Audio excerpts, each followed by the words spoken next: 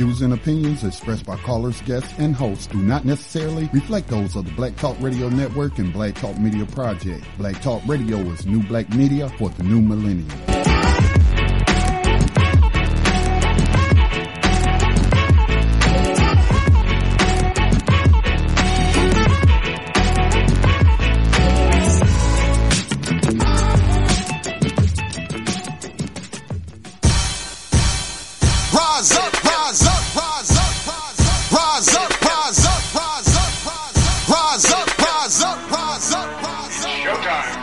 Just lift your eyes up, let your wise rise up. See the signs of the times, if it's time, rise up, rise up. When death and hell dwell among all God's people, when those we chose and trusted have become completely corrupted and inherently evil, when the feast that feeds you starves our father's children, when snuff, porn, and pedo forms begin to get top billing, rise up. When famine claims millions, when justice gives blind eyes to billions, when the Lord's anger is no longer feared, if his protection is gone and your enemies are near, if you've seen the seas spill over and the mountains shake, break, and fall, if the moon ever turns blood red and you can't see the sun at all, rise up. No matter if the prize is high in the skies. Happy New Year's and welcome to New Abolitionist Radio, a program that seeks to educate, inform, and agitate an issue of 21st century legalized slavery. Hosted by social activist and spoken word poet Max Parthas, with Black Talk Media Project founder Scotty Reed and West Coast abolitionist and activist Layla Aziz. Layla is at a meeting tonight and will be rejoining us next week, January 10th. On this weekly broadcast, we discuss recent news on legalized 21st century slavery and human trafficking as it is allowed through the 13th Amendment of the U.S. Constitution, along with projects and people who help combat it. If you want to know about the New Abolitionist Movement, what it is and what it's about, this is officially the place to start. As of today, we begin streaming from newabolitionistmovement.com. This is the January 3rd, 2018 broadcast of New Abolitionist Radio, our 6th year of broadcasting. We are the voices screaming in the wilderness during a season of profound silence.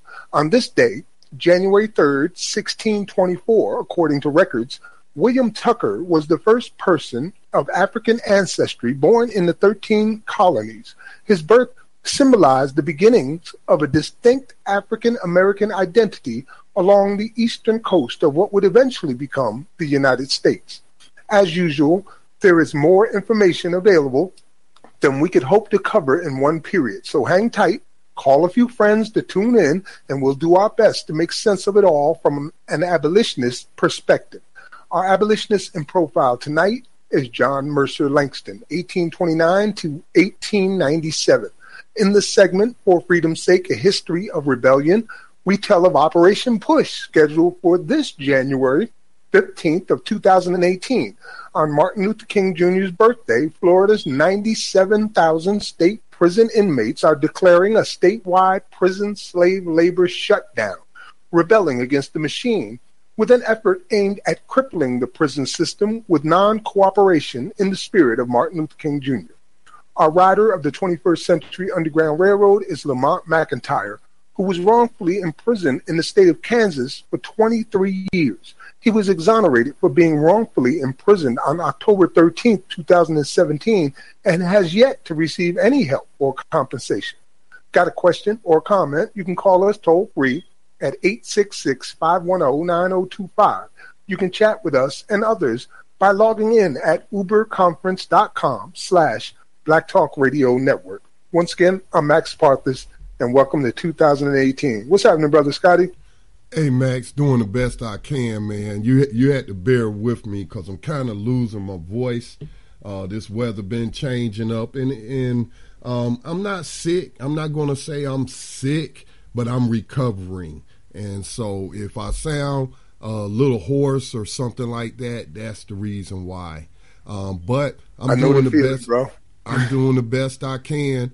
And as I told somebody else the other day, and they agreed with me, that we doing a whole lot better than people in prison slavery. So what am I going to complain about, in terms of my personal life? So I'm doing great in regards to what we talk about on this program. And both of us have grandchildren. I imagine a lot of the listeners have grandchildren, and it's just time out for slavery in 2018. You know what I'm saying? It's never been a time for it. And we just got to get this thing done, and I'm confident we'll get it done. Now, don't anybody misquote me and go out there and say, hey, New Abolitionist Radio said slavery will be abolished in 2018. Now, we can agree on that and put some spiritual power behind that, but we also better make sure we're ready to get out there and put the work in as well. So just looking forward to another year, hoping it'll be last year, because that means slavery has ended. Yes, we have said that on more than one occasion, bro. We don't want to do this. We would love the opportunity to say, you know what, it's all done. You don't need us no more, because everybody's talking about it, and it's being fought, and, it has been beaten, and it's done. We would love to say that, but unfortunately that's not the case. Like I said in the beginning, we're like the voices in the wilderness. Until recently, you barely heard a peep from anywhere about this. And now we're starting to see the buzz growing bigger and bigger. But, they're trying to dilute a lot of it. They tried to co-opt it. I mean, Scotty, how many movements have you and I seen come and go since we've been doing this? Like, and I'm doing the quote, air quote thing. How many movements have you seen? Probably two. Well, maybe I'm saying it in the wrong way, but movement is something that it's a word that's used very loosely for a lot of things. Like they have the Me Too movement going on, right? And then they had the safety pin movement going on. Right. And then they had the pink hat movement going on, and the women's movement was going on. And I mean, just so many different movements have stood up, did their thing, and then stood down. Yeah, that's true. Hands up, don't shoot movement. Come on, man. It's like been so many of them. In the meantime, we're still here focused on that same thing that we started at. We want to deal with the root causes. We don't want to be here all the time talking about how bad it hurts and how terrible it is and how this and how that, when we know what the problem is. And the problem can be solved one way or another. History has shown us that we need all of us together working on this, at least to a very large degree. Scotty, you said earlier that you're doing better than the people who are in modern day slavery behind these prison lines. But that might even be a matter of opinion based on some of the stuff that I've seen. Like I'm looking right now at a flyer that comes from Seal Beach at .gov. It's a government flyer that says Seal Beach Detention Center. Why spend your jail sentence of 365 days or less at county? We offer the following amenities: work release, flat screen TVs, computer and media, RM, clean facility, new beds. For more information, please contact Corporal P. Gonshak or detention center staff. And then they give their telephone number to Seal Beach, which is the prison hotel, apparently, if you can afford it. Where is this? This is in California. It's one of the stories that I want to go over tonight. Man, that sounds pretty suspect to me. But it's not something we haven't heard before, because how often have we heard a running joke about certain white-collar criminals spend prison at the Met or something like that? It's Club Met and what have you. So, hey, nothing would surprise me, because the private prison industry, and I would suspect that that's a private prison company, right? And so, they're booming right now, Max. They're booming. They're experiencing probably unprecedented growth in terms of investments and profits. And I'm telling you, man, many people's economic plan is slavery. But they're not going to be the one behind the bars. So nothing surprised me. But that's just troubling, man. Well, this story's from last year, actually, so it's still going on and probably expanded by now. And it comes from the L.A. Times. So I would suspect that they have checked their facts to a very large degree. And it's really bad. It says, for instance, Seal Beach's pay-to-stay program generates more revenue than any other city in L.A. and Orange counties. A review of records shows in the fiscal year ending last June, Seal Beach took in $365,000 from paying inmates. making up close to half of the jail's total budget of $766,000. The city received 24% more pay-to-stay revenue than Anaheim, the second most lucrative facility in the Times Marshall Project review. Pay to stay, like you making hotel reservations. Yeah, and advertising it in flyers saying to come to, sealbeach.gov and check us out. We got maids, and we take the garbage out twice a day. You could smoke on the facilities, and it's just ridiculous. When they started charging people who they deemed criminals, then of course they created a standard where if you have enough money, you can pay for something better. You don't have to be in there with them crazy criminals and poor people. You can come on over here to the Cafe La Seal Beach and stay with the 54-inch television. But what's really troubling about that, it can't operate without cooperation from the state. So, man, and I'm sure it did not just launch in 2016, did it? Does the article say how long it's been around? I would like to ask Kamala Harris a question about what she knows about that. Yeah, right. There was a lot going on in California under Kamala Harris's watch, that's for sure. It says from 2011 through 2015, people convicted of crimes involving violence, threats of violence, or sex-related offenses made up more than 16% of the Seal Beach's jail, 326 paying customers. That was a higher proportion than any other city with a significantly sized program. It housed twice as many inmates convicted of assault, sex crimes, battery, domestic violence, or robbery compared with Anaheim, which is more than 10 times its size. Man, so this is like if you got the money and you're a killer or abuser or a rapist or a child molester, you get them this money and you can end up there. That's not equal protection under the law. Meaning that if I can't afford to go there, then I don't get the protections that's being afforded to being in such a nice place.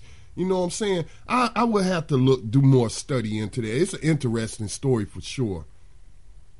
Yeah, and it's an indicator of the idea that our Justice Department follows market values. Like, they're not really interested in justice. It's how can this thing be self-perpetuating and growing all the time? You don't just walk into a government office as a private prison contractor and say, look, we want to guarantee that for the next 25 years, this prison we're building right here or providing for you right here is going to be filled as much as 100%. For the next 25 years. They actually have contracts like that.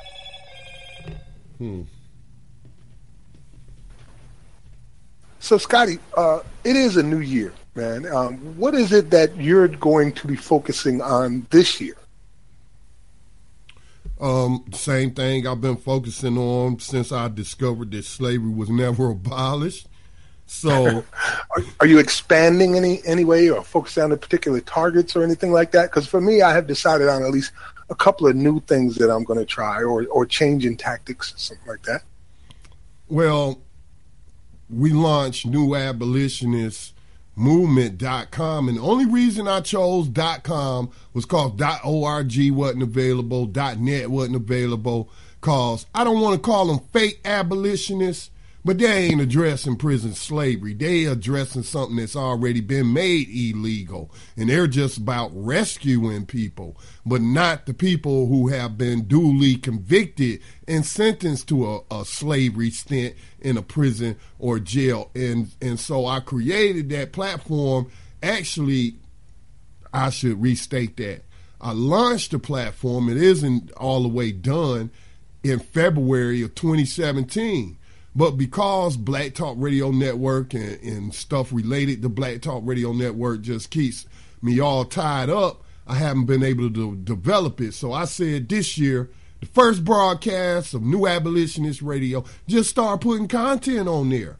And so I want to focus more on building the abolitionist movement and also, when I say building, expanding it.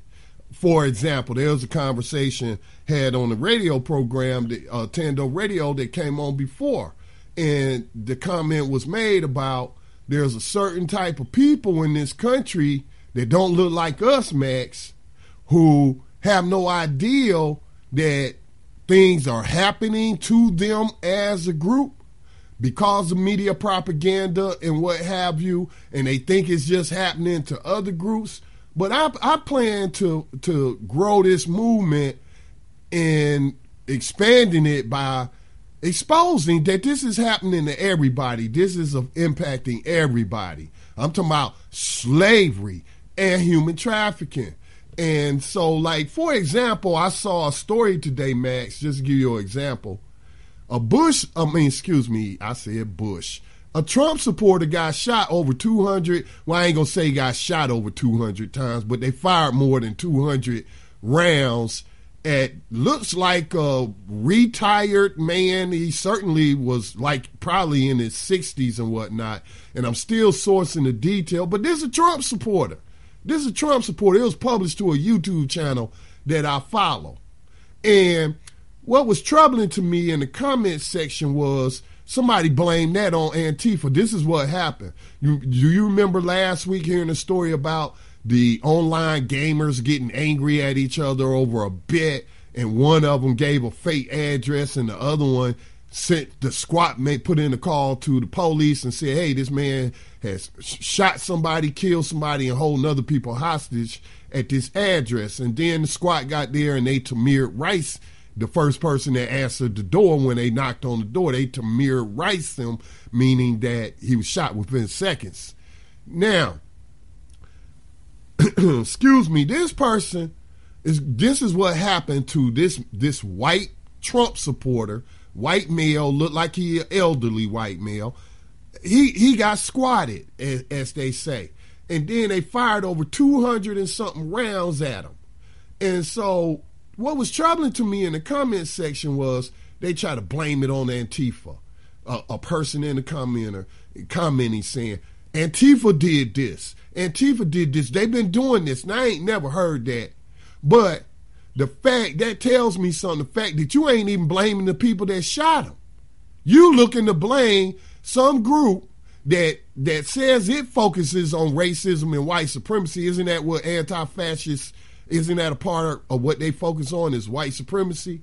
So you're going to blame Antifa, but you're not going to blame the slave catchers. So that says something to me, Max, in terms of propaganda. So I plan to focus on making more propaganda, not so much, and again, you know, the new abolitionist movement is already diverse, but not that I'm trying to pull them into us, but just to point out the facts that, look, you out here getting gunned down by these slave catchers. What you gonna do? Huh? You gonna sit up here and just keep letting these slave catchers put that boot on y'all neck? Y'all talk a good game about freedom and liberty, but I don't see y'all actually fighting for it. And even in the cases where they're shooting, gunning you down in the street. So, you know, I'm just trying to do everything I can to get people to focus on that problem of slavery in this country. And, you know, of course, slave catching is a related symptom with the brutality and all that. So I ain't mean to drone on, Max. I understand where you're coming from, brother, and I'm happy that we have the new abolitionistmovement.com. That's pretty awesome. So we can start providing content on there from all different sources. That is going to be amazing. So a hub. Wonderful, man. I appreciate your efforts to make that happen. I'm sorry. Also, it's a strategic thing, too, because Black Talk Radio Network is suffering right now. BIE was mentioned on the last program, Black Identity Extremists. All right. So we was getting a small amount of funds from Google Ads. It might only been 150, 200 every 3 months. Nothing big, you know.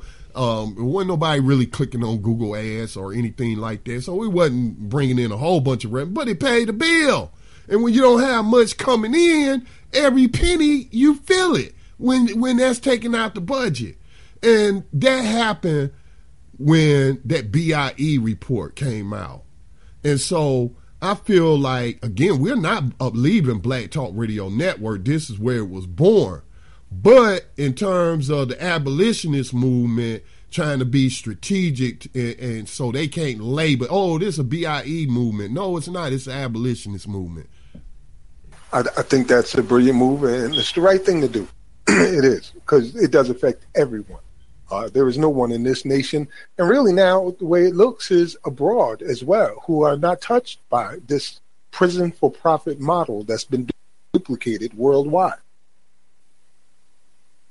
I mean, it blows my mind when I think that Turkey just recently declared that they're going to be building nearly 200 new prisons for dissidents.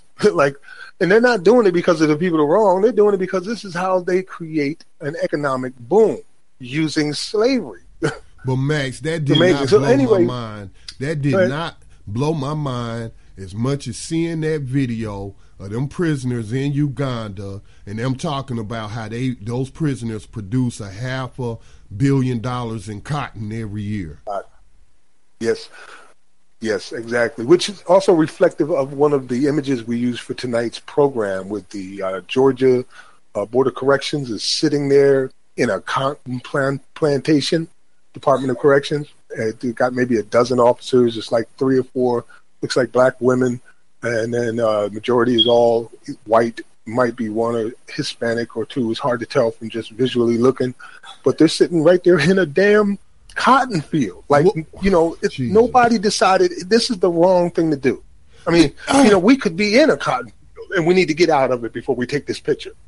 That's called trolling, Max. That's what they're doing. They're trolling. They may have heard, as we read that article from the Daily Caller when they were talking about one of the members of the FAM group, Free Alabama movement, and they remember because you told me to keep you was gonna make it your ringtone or something. Dude said it was a conspiracy theory that slavery was never abolished. So there are people outside of us that know slavery was never abolished. I look at that photo as trolling, dog. Why else would you be sitting out? Why would the Department of Correction board be sitting out in a cotton field in Georgia? Yeah, that's pretty ridiculous. That's like, man, the picture. If a picture is worth 1,000, what is a picture's worth 1,000 words? That one's worth 1,000,000. As a poet, I have some disputes with that statement, but it's the saying nonetheless. If they are doing something like trolling, then that's really some evil, low down, dirty stuff to do. And then it also calls into question, you got these people, 3 women of color, at least 3, sitting right there in the front, in the center row. Like, were you okay with this? Like, you thought this was perfectly fine, just as a person of color? Maybe you might want to say something about that. But nonetheless, they took it. So that's sick, man. That is really sick. So, it's really important this year that we get our act together and we get some solid things done. We get some institutions built. We get some laws written. We get an amendment altered or changed. Some serious things done within the United States of America and abroad. So some of the things that are on my list this year is, and basically, I guess you could call it, is the 2018 abolitionist agenda. You've been hearing about it right here tonight with Scotty and myself talking about it. And we're talking about things not only that we came up with, but I'm talking with other abolitionists all over the world and all over the country. In any case, one of the things we need to do is, as I said, we need to have a multi-state attack where, since we know that at least 24 states have exception clauses of their own in their state constitutions, we can try to move to maybe remove at least 6 of them simultaneously in a voter initiative. I would love to see this thing come together, and I'd like to be a part of it, but I've been going through some personal issues, Scotty, which, as you know, right now, and I'm trying to overcome. In any case, we need to get that done anyway. It needs to happen whether I'm in it or Scotty's in it or somebody else is in it. Here's an idea. Run with it. We have had Amendment T and other efforts to remove exception clauses from state constitutions, like in Colorado, and it was nearly successful. So I think now is the time. The time is ripe to do it, not only in one place, but in half a dozen places at the same time. This will give everyone the opportunity to present their case, and that's really the important part. Why do you want this exception clause taken out of your state constitution? Is your state practicing slavery and human trafficking? Are they exploiting free labor through prisoners? Do their arrest rates directly reflect their requirements of revenue? You understand what I'm saying? Yes. Like, you get to tell people what this is all about, and we can do it in a multi-state way. Another thing I'm trying to do, and I've already begun, is I'm killing Lincoln. I want to resurrect Lincoln and then reassassinate him. Like, we need to kill the image of what this man did and what he's about, because a lot of people pin their beliefs about slavery and how it ended on the fact that they think the story of Lincoln is true. And it couldn't be further from the truth. Lincoln was a white racist supremacist. He loved black people like some people love their pets. That's the kind of relationship he had. And he also felt like slavery was wrong, but he could control it. This was the guy who told his opponent at the time, like, I ain't got there's nothing in me that wants to end slavery. So if you think that the South has a problem like that, where I'm going to come in and try to end slavery, you can forget it. That's basically what he told his opponent. I mean, he instead, had to be doing we're going to some restrict serious. it. And the restriction was, of course, using prison leasing, convict leasing. That's go ahead, Scotty. Yeah, he had to be telling some serious lies behind closed doors to abolitionists, because the Republican Party launched as an abolitionist party. I don't know if people know that but it was formed by abolitionists to end slavery, and they formed a political party. So to pick this guy, for this guy to get the nomination, he had to be doing some serious lying, man, and so it's just, but I agree, Malcolm X taught me the power of propaganda, the power of media. When we say media, I'm talking about propaganda, because everything that conveys an ideal, that conveys a message, is propaganda. Whether or not that propaganda is how can I put this, just or unjust, you have to make that determination.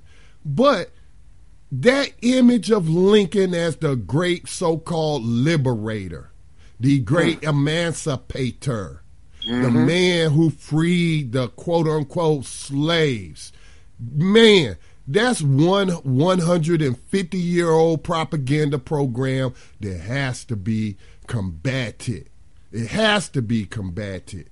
And I'm just sorry that Ava DuVernay and the team of directors that worked with them, that they couldn't find out a way to kill Lincoln's image in that film 13 too.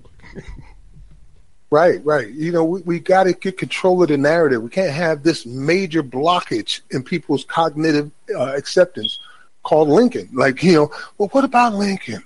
I thought Lincoln, matter of fact, isn't this the anniversary of the Emancipation Proclamation just 2 days ago, which it was? Didn't he free the slaves with the 13th Amendment? And even some of our scholars would probably go so far as to say even the Anti-Slavery Society decided to disband because they were so certain that slavery was over.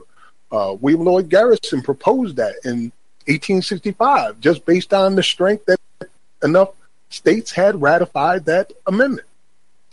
But, Scotty, anyway, man, I had a brain fart. Let me bring it back to what I was talking about a little bit earlier about some things. You were talking about, Max, the things for 2018 that you were focusing on. Say again, Scotty?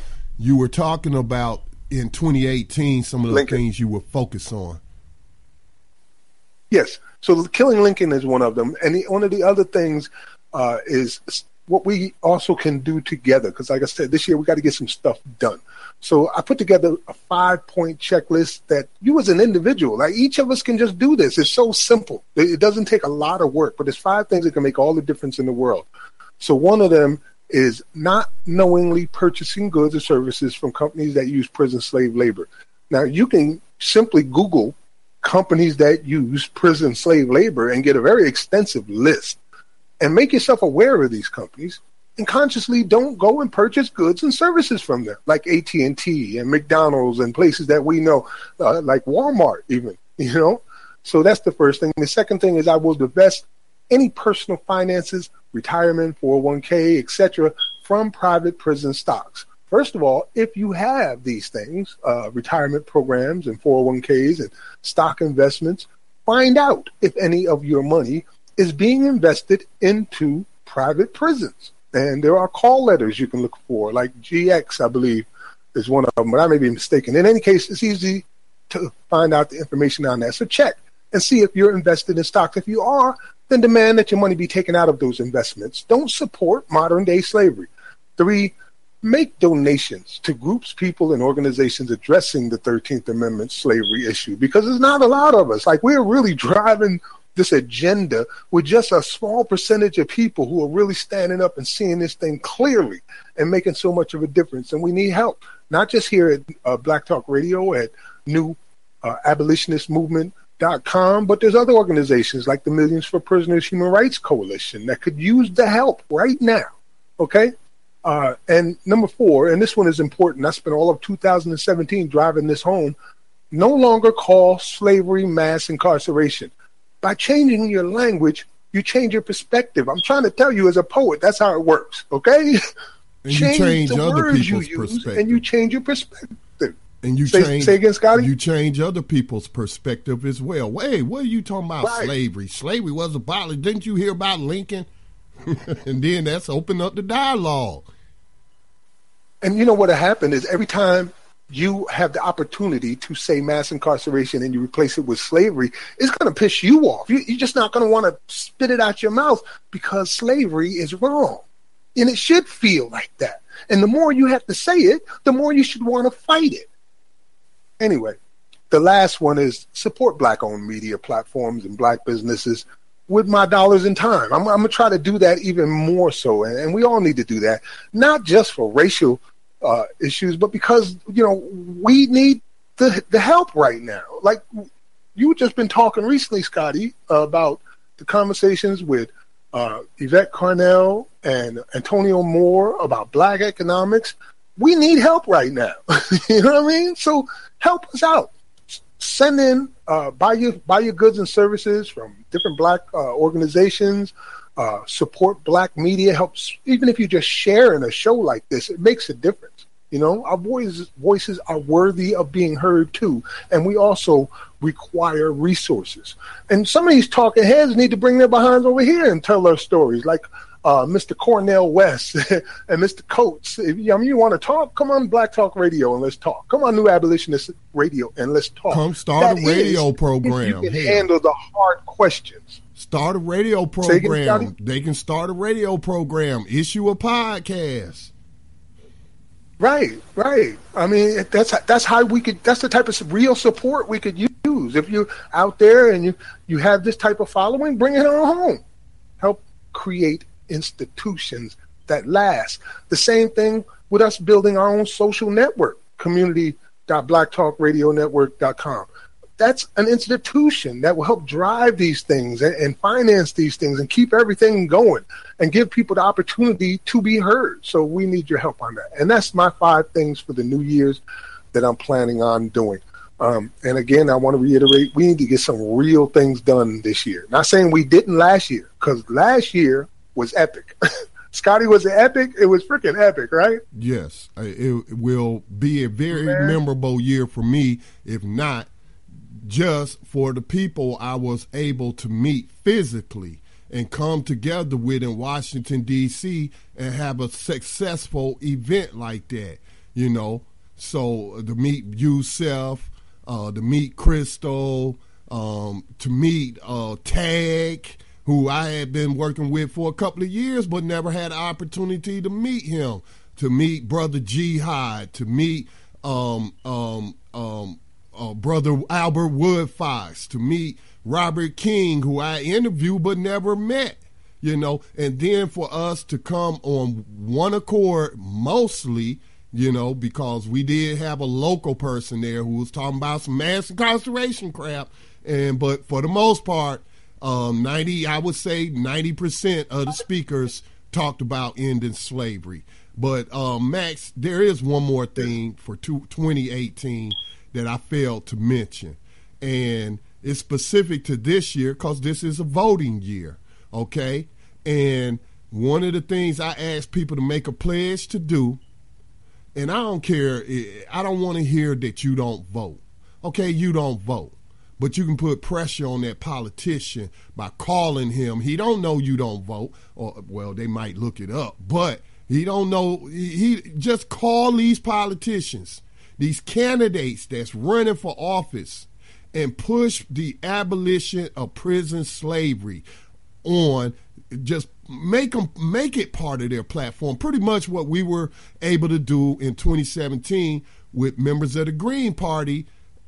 In South Carolina, we got to make that part. We got to make these politicians talk about it. You know, I'm reminded of Jeff. That's his name, right? That the last Green Party member that ran was his name Max? David Comer. David Comer. Forgive me, David. And how he said when he was participating in those debates with the Republicans and the Democrats, and I think this happened in Charleston. And he talked about slavery. He didn't talk about mass incarceration. He didn't give it some name that isn't. He said slavery. And he talked to us about how the crowd was really receptive to that. But then that cognitive dissonance sunk in, and when they went to the voting booth, they either voted Republican or Democrat and didn't vote for the abolitionists.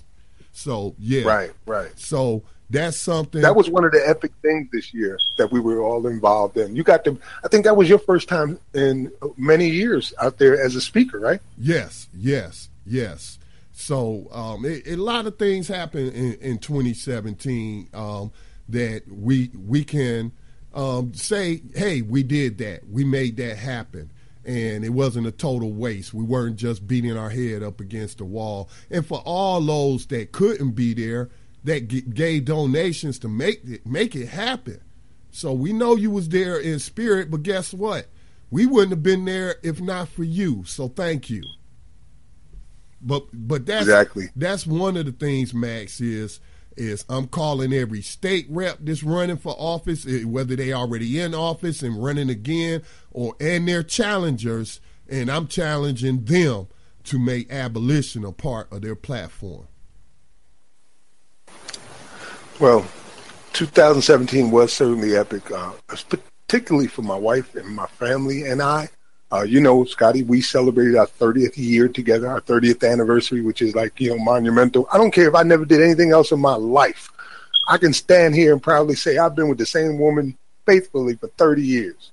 You know what I mean? I can say that. That's an accomplishment. It is. Our daughter survived cancer. Our son survived prison and we lived to fight another day. We received a Lifetime Achievement Award from the spoken word community in 2017. Several times I've spoken at human rights conferences and been allowed to be the voice for the abolitionist movement at certain airings of Ava DuVernay's The 13th, where I would come in and explain to them the abolitionist perspective of that. I thought that was wonderful, particularly in places like Ohio. So it's been an epic year. Chronic, I forgot about artists, Chronic. Spoken word artists and as abolitionists. I forgot about Chronic 2017. Right. Chronic 2017, the Millions for Prisoners Human Rights March on Washington, and here in South Carolina and as our revolution. And we've reached a lot of people. I remember when Sister Hannah X out in Ohio had that discussion with Shaun King publicly. They had the panel in Ohio, and she was like, okay, what are you guys doing about modern day slavery? And he had to fess up on it. The problem is she's right. She's an abolitionist, and we should all be abolitionists, but nobody's really listening. It's like that, like you said, Scotty, the cognitive dissonance. There's something wrong with your brain that you can't even think about this. Is this slavery? Does the 13th Amendment allow for it? Is it being practiced all over the country? Are people really being put into cages for profit and control?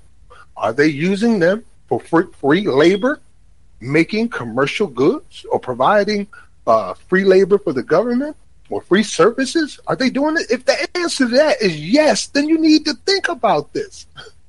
It's what you said. Yeah, he said that's the problem. His circle. Max, is something that you had mentioned before, and you said, all of these people that's put out DVDs on one particular topic, and they don't want to acknowledge slavery and abolition as a solution, to some of the problems, is because they just don't want to recognize that they've been sleeping on this because they think they so woke, And so I just think that we don't want to stop having our Juneteenth celebrations, talking about the end of slavery. We'll have to stop those if we acknowledge that slavery was never abolished. No, you don't have to stop them, but you can come together and say, hey, we were lied to on that day. And so we there is an abolitionist movement, and then have abolitionist speakers. I think that has something to do with it, Max. Sometimes we believe a lie for so long that we don't want to admit that we were suckers. I tell you, when I first read the 13th Amendment, I had no problem recognizing that, darn, I'm about to turn 50. And I didn't know this, and I prided myself on being a reader and being pretty knowledgeable, and I didn't know this. Wow. I think that's part of it, Max. Yeah, we all get our click moment, where it hits you and you just realize, like, you already knew all along, but for some reason there was a little piece of thing you were missing. And then when that thing is provided, it just comes into this crashing clarity. And I've seen people go through all 5 stages of mourning, dealing with this type of betrayal. Like, it's bigger than you ever imagined and worse than you ever thought. So we all come to that understanding one way or another. With you, it was reading the 13th Amendment. With me, it was Angela Davis. Angela Davis was the one that inspired me. She gave me my click moment when she broke it down for me. And that was about a decade ago. Actually, I have the clip of Angela Davis giving the speech that was the catalyst for me becoming an abolitionist. If you weren't, we could play it and let the listeners hear it too, and those outside. I mean, I think it would affect other people like it affected me if you hear it. Where is it? It's on New Abolitionist Radio, and I also put it in the chat room, the link for YouTube in our chat room, so you can find it quickly there as well. Okay, let me pull that up. So it's Angela Davis discusses prison industrial complex. It's only a few minutes long, but I had already known everything she was telling me. I just hadn't put it together like that. And the first thing that I said when I heard her say we need a 21st century abolitionist movement was, you know what? We also need a place to call freedom, to go for freedom, a north to go to, because we didn't have that. We still don't have it.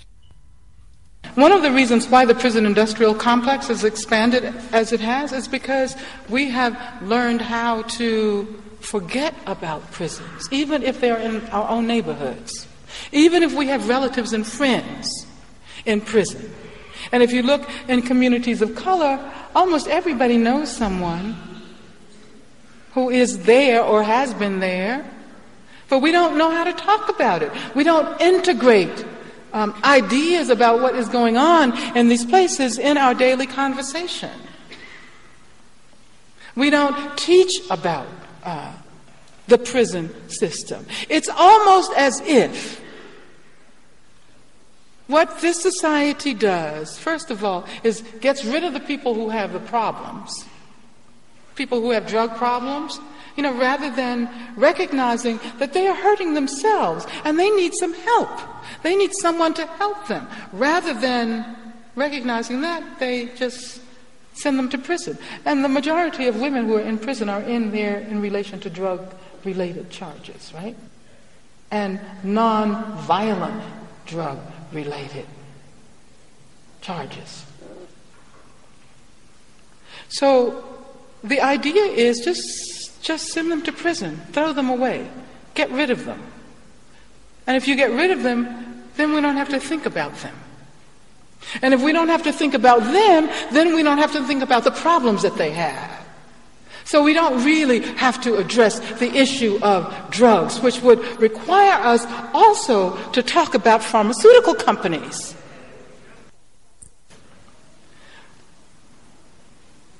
So I guess what I want to suggest that we all do is figure out ways of making these issues visible.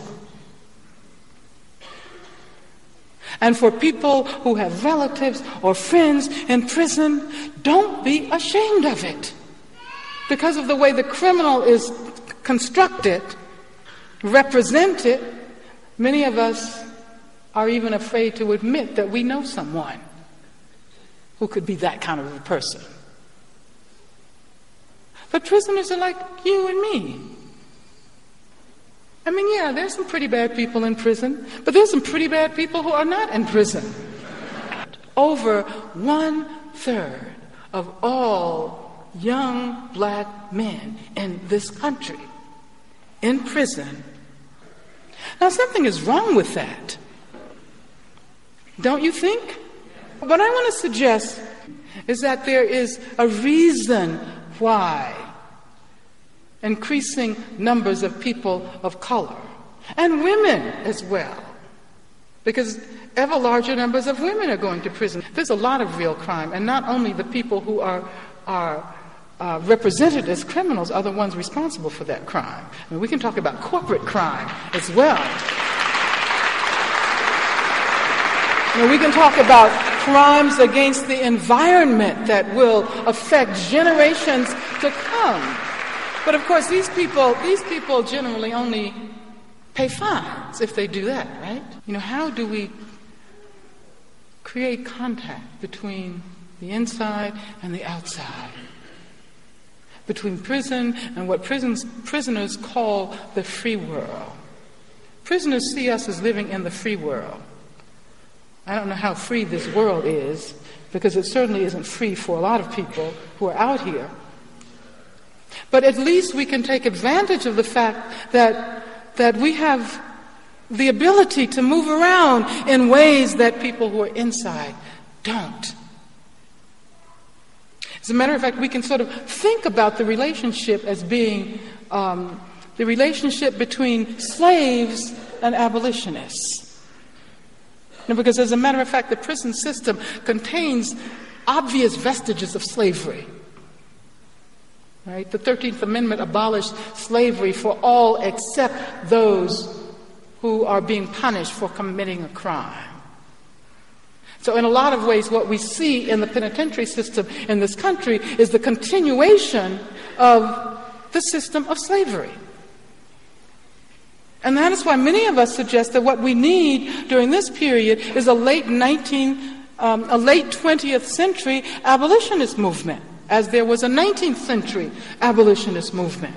The question is creating some new institutions that really will speak to the problems that people have who go to prison, rather than this prison system which continues to reproduce the problems for which people are sent to prison. One set of institutions consists of educational institutions.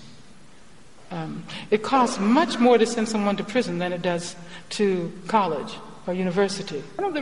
And many of those people who are now in prison would do well in an institution like this, would do better than a lot of the existing students. Think about prisoners as human beings who have a right to participate in the efforts that perhaps will lead to change.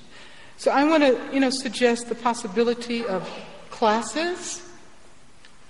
I used to teach a class on incarcerated women at San Francisco State University.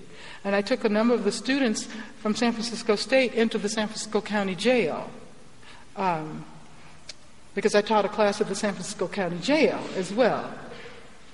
And one would think that, okay, perhaps the students should teach the prisoners, but I decided to reverse it.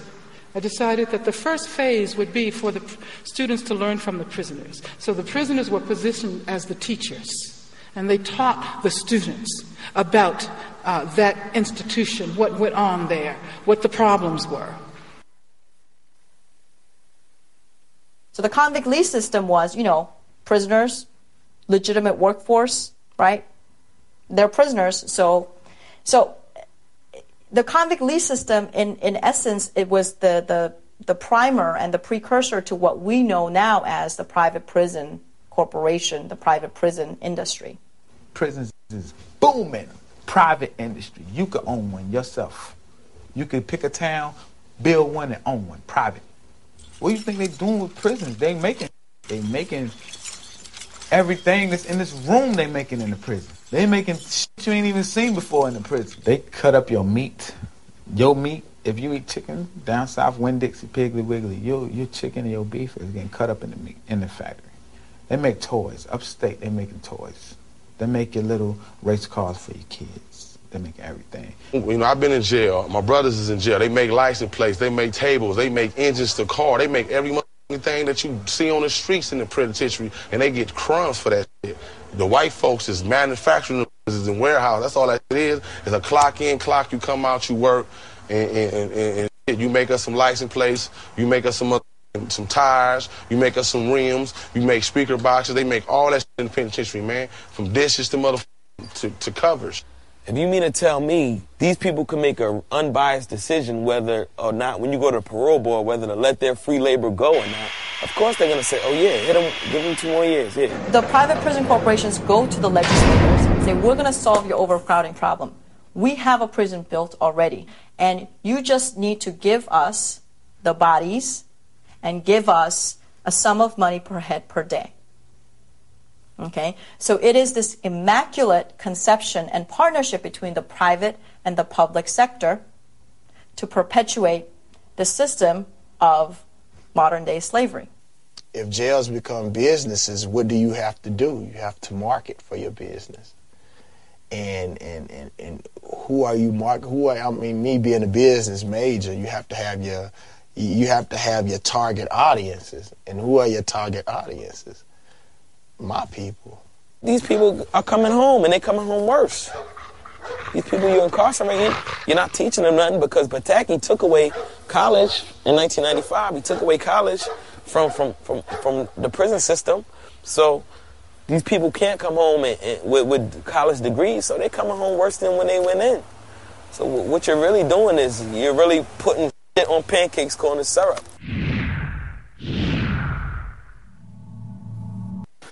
All right, Scotty.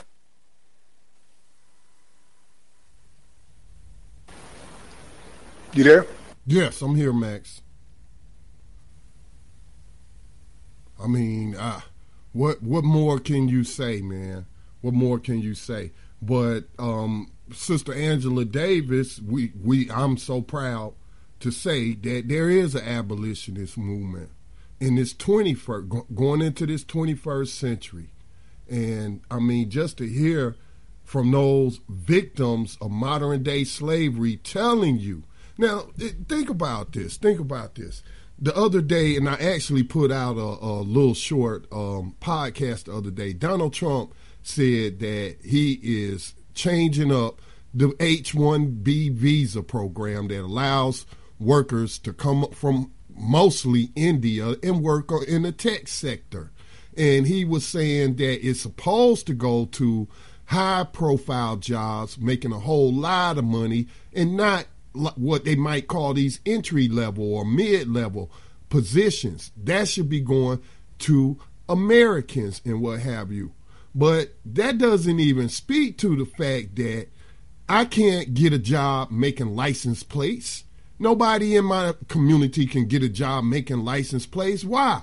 Because there's no civilian factory in this area making making license plates. Why would they hire us out here in the community to do the work when they got a cheap labor force right there under their control?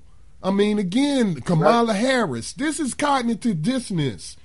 This woman, so what? I don't give a damn about her skin color. So what? She black. I don't care if she went to a HBCU. What I do care about is that her office argued to the Supreme Court when they said overcrowding in California is cruel and unusual punishment and is in violation of the 8th Amendment of the U.S. Constitution. And she said, let me put this out there right. It didn't come out her mouth. It came out the mouths of her lackeys that was in there arguing the case and said, well, what would we do for cheap labor? This is slavery, people. This ain't no mass incarceration. This is slavery. Slavery was never abolished. They got these prisoners doing everything from A to Z. And a lot... Everything. And I just don't see how this is not at the top of your list of things to talk about, of things to study. If you want to dismantle something, if you're studying something to dismantle it, how is slavery? People, we was 400 years in slavery. No, you wasn't, because you're still in it. So when we gonna end this Holocaust is what I want to know. And you know how we sound, Scotty? Like, we're like, look, you need to end slavery. That's the freaking problem and the solution all at the same time.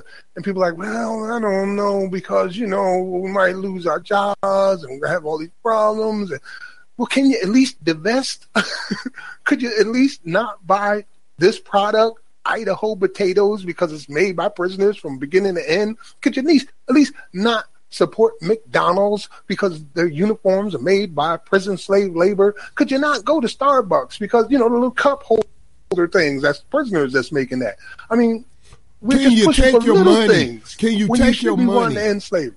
Can you take your money out of Wells Fargo? Can you take your money out of Bank of America? Do you not think you could find a little credit union or a farmer's bank or something that isn't putting your deposits towards underwriting private prison industries? Can you not do that? Is that too much to ask? Is that going to inconvenience you too much? We're just asking for just take that baby step forward. That's all you got to just begin. First, stop calling it mass incarceration. Start saying slavery. Take your money out of these investments, prison stock or jail bond investments. Take your money out. You don't need your money in there. Don't spend your money at these places that use prison slave labor. I mean, it's not that hard. Vote and no. One day it all adds up to end slavery. Vote no on the next time they talk about a prison or jail bond. Can you turn out to vote and say no? That was a huge disappointment for me this year because in 2017, we were blessed to be a part of at least 4 different campaigns where candidates ran on an abolitionist platform. They were brave people because you've got to stand up and talk about this thing like you know what you're talking about, and people will question you, and they did that perfectly. And they still didn't get a voter turnout. Like, people just didn't care. Like, slavery? So what about it? No, that's not slavery.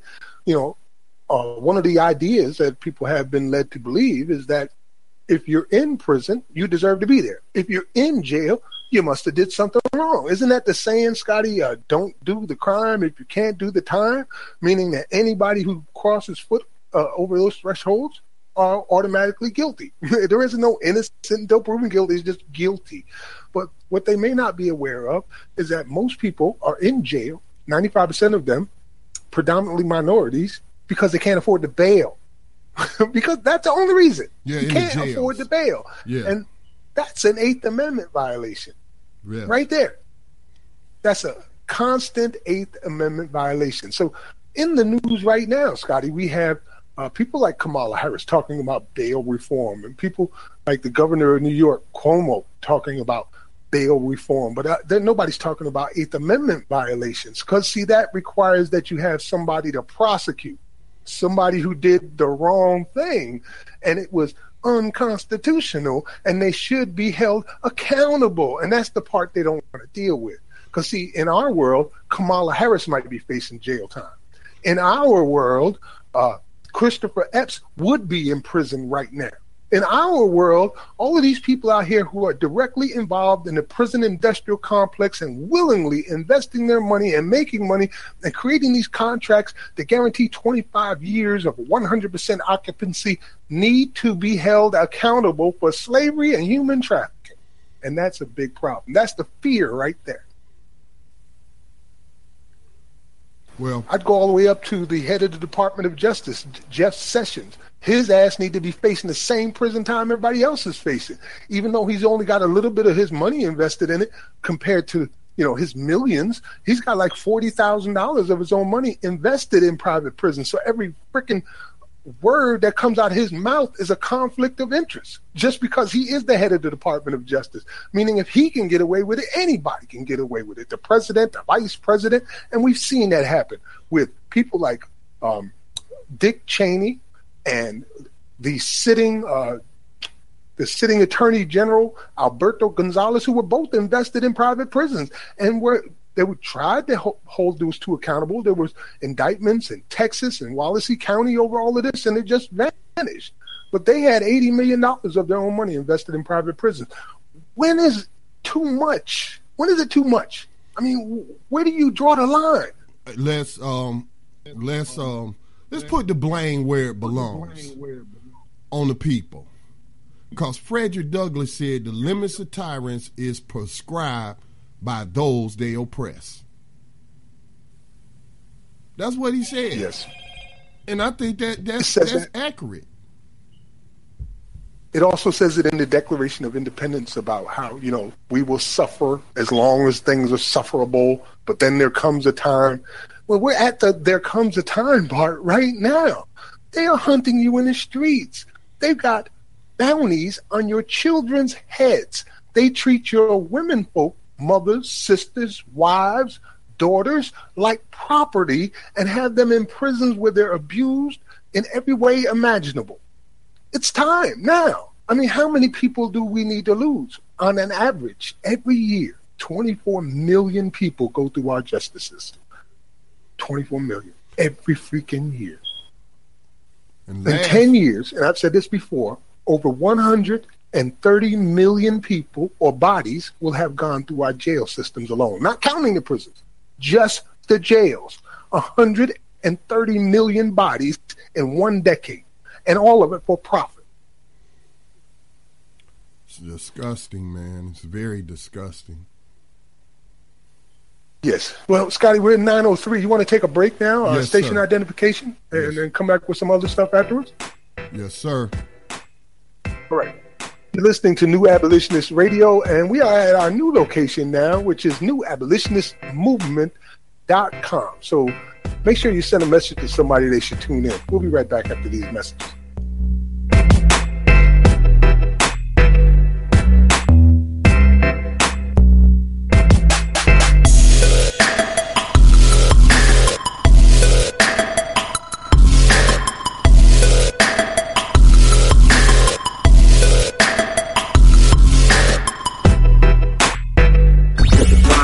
With Hood News, and you're listening to the Black Talk Radio Network. Stay tuned.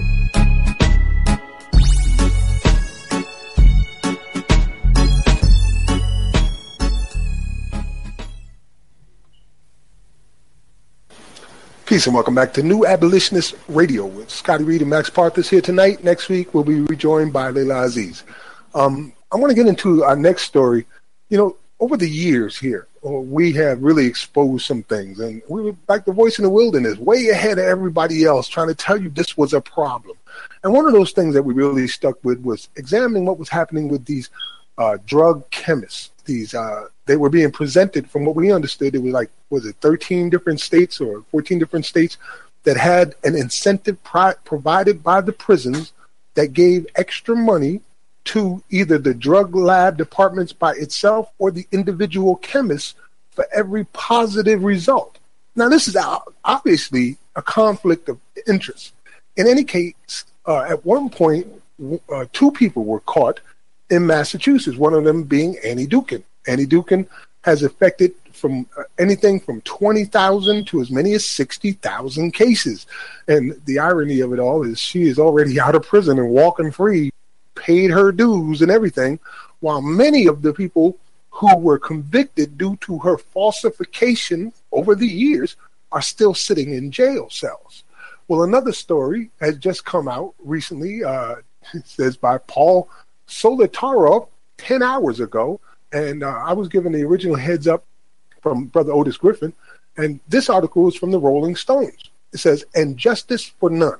Inside the biggest law enforcement scandal in Massachusetts history. How the system covered up tens of thousands of falsified drug tests and how two teams of crusading lawyers exposed the wrongdoing."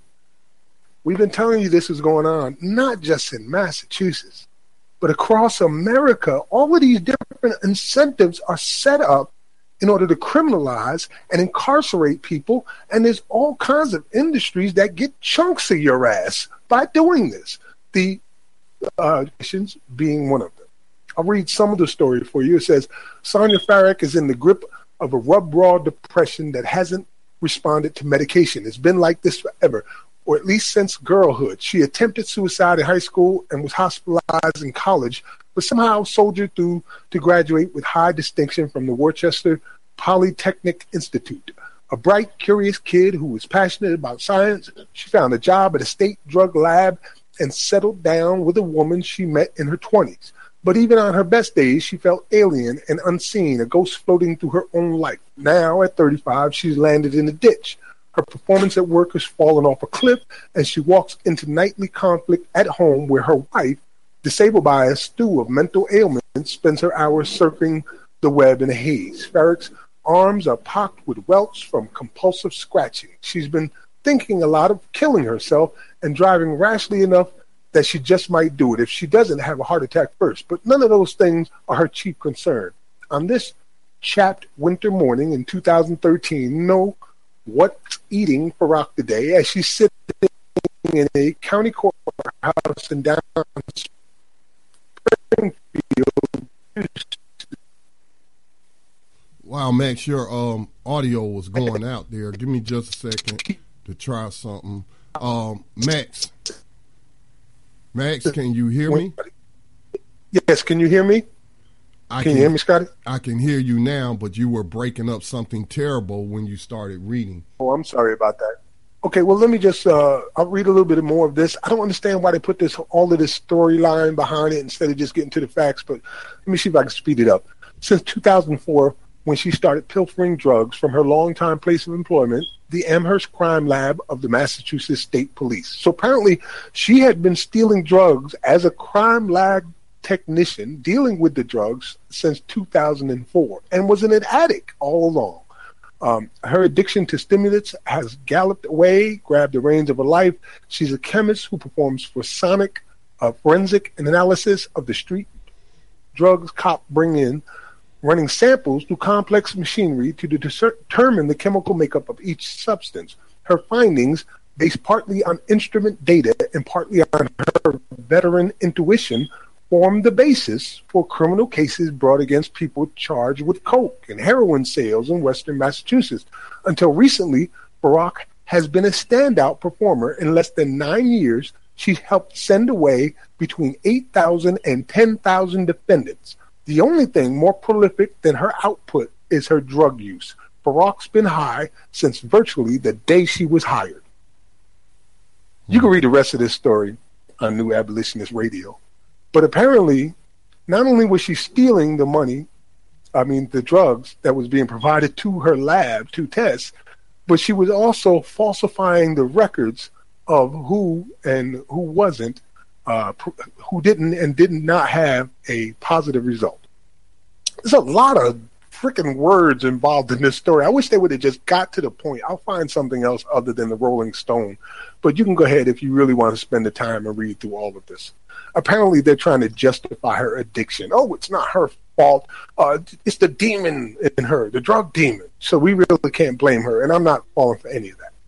Well, if it's a demon, then don't they want to exorcise all of these other people in prison behind drugs? Because that's your number one prison population right there, nonviolent drug crimes. They talking about being lenient. Like, for example, I signed a petition today California legalized cannabis. No, they already had legal medicinal cannabis. They legalized recreational cannabis. And I know some people that worked on that, so shout out to Neil Franklin and the Law Enforcement Against Prohibition, which is made up of former law enforcement, criminal justice professionals who go out and give lectures and try to end the drug war. But I signed a petition today that's saying that, hey, if it's legal now, you need to expunge those convictions from everybody's arrest records. And if they're sitting in jail and convicted of possession, then, hey, they need to be let out of prison, you know? So that's very important story right there that's under the radar right now.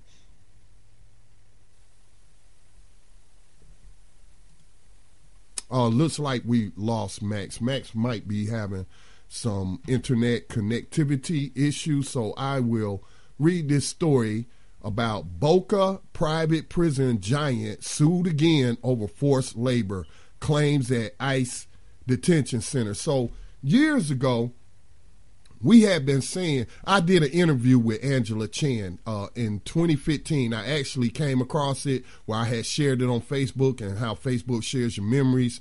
And Angela Chan is an Asian American who is also an attorney who works on a lot of immigration issues. And she had published in 2015 an article in the Huffington Post. And she pointed out that the 13th Amendment does not abolish slavery. All right? And so her angle, being her field is immigration law, she argued that what they were doing to these detainees on immigration violations was even a violation of the 13th Amendment, that it was slavery outside of what is prescribed by the 13th Amendment. Now, she did at the end of that interview declare herself an abolitionist and recognizing that, well, how else? I mean, how can you write an article saying the 13th Amendment did not abolish slavery and not be an abolitionist except for you're a slaver, okay? So we, way back then, were talking about this was illegal. Now it's manifesting in the courts because people are taking these legal arguments to the court. And so this was published last year in 2017, actually just 3 days ago, by Jerry how you pronounce this? Iannelli? Jerry Iannelli. Boca Raton's Geo Group is the second largest private prison company in America and makes a huge portion of its income imprisoning people on behalf of the U.S. Immigration and Customs Enforcement. It has repeatedly denied inmates in its facilities are forced to work against their will. The company rejected those claims in 2014 when a group of former detainees from Colorado filed a lawsuit alleging GEO Group forced them to work. The company refuted those claims again when the Washington State Attorney General sued the company this past September. So now you got a state attorney general who's suing a private prison enslaver instead of making deals with private prison enslavers so that they can be in compliance with a Supreme Court order to ease overcrowding. Yes, I'm talking about Kamala Harris. Last week, California inmate Raul Nuvoa filed a legal complaint against the South Florida company. They're based in Boca Raton, the Geo Group, that is. George Zoli, its CEO, also lives there, alleging that he and other inmates were forced to labor inside a GEO facility and that the company maintains a corporate policy and uniform practice of forcing inmates to work for $1 per day. That's slave wages. Again, this is important to know the history of slavery, because if you try to advocate, like say you call a congressman, you talk to a member of their staff and they'll tell you, hey, it can't be slavery because prisoners get paid $1 a day. Well, the history shows that all victims prior to the 1865 emancipation, all of them weren't just, let me put it this way, some of them were paid. We've even highlighted some of those stories. You had a woman who bought her way to freedom because she was a very skilled dressmaker, and her dresses were very popular, and to keep her content, so to speak, the person enslaving her gave her a portion of the profits which she saved up and bought her freedom. Okay? So just because they paying them $1 a day, that's just slave wages. That does not mean that this isn't slavery. So it goes on to say they sued them, and they said they were paid $1 per day, which they needed to buy basic necessities such as food, water, and hygiene products. Now, how much you're going to get on $1 a day, you know, it remains to be seen. I'm sure it wasn't a whole lot. But Novoa's suit, which was first reported by Law 360, also contends GEO punishes detainees who refuse to work by throwing them into disciplinary segregation or solitary confinement, reporting them to ICE, or referring them for criminal prosecution. So again, these are not, as Angela Chen pointed out to me, these aren't criminal violations. These are civil infractions. These people haven't been convicted of any crime, just like Max was saying how we got all, you know, so many millions sitting in jails that ain't never been convicted of crimes. So what they do is, in that situation, is what do? They end up charging you with crimes. If you protest too much, you complain too much, or you say, I'm not working, then this is what they then come up with criminal charges. So it goes on to say, I'm like, Max, man, we need to get to the point on some of this stuff, but I do understand you got to give background. Let me jump down to the point where it talks about this lawsuit. But it says GEO is a multi-billion-dollar juggernaut and one of the most politically powerful entities in the state. This is in Florida. Politicians, including Senators Marco Rubio and Bill Nelson, Governor Rick Scott, Representatives Carlos Curbelo and Mario Diaz-Balart, and most of the Florida legislature have been rightly criticized for accepting major campaign donations from GEO despite the company's abysmal human rights record, despite it being slavery. GEO maintains ICE facilities across the nation, blah, blah, blah. Earlier this year, the American Civil Liberties Union accused GEO of torturing detainees at its facility in Aurora, Colorado, by withholding food, water, and access to restrooms. The inmates in question were Iraqi nationals who had joined an ACLU lawsuit to halt their deportation proceedings. The Civil Liberties Group claims GEO and ICE were punishing the detainees for speaking out.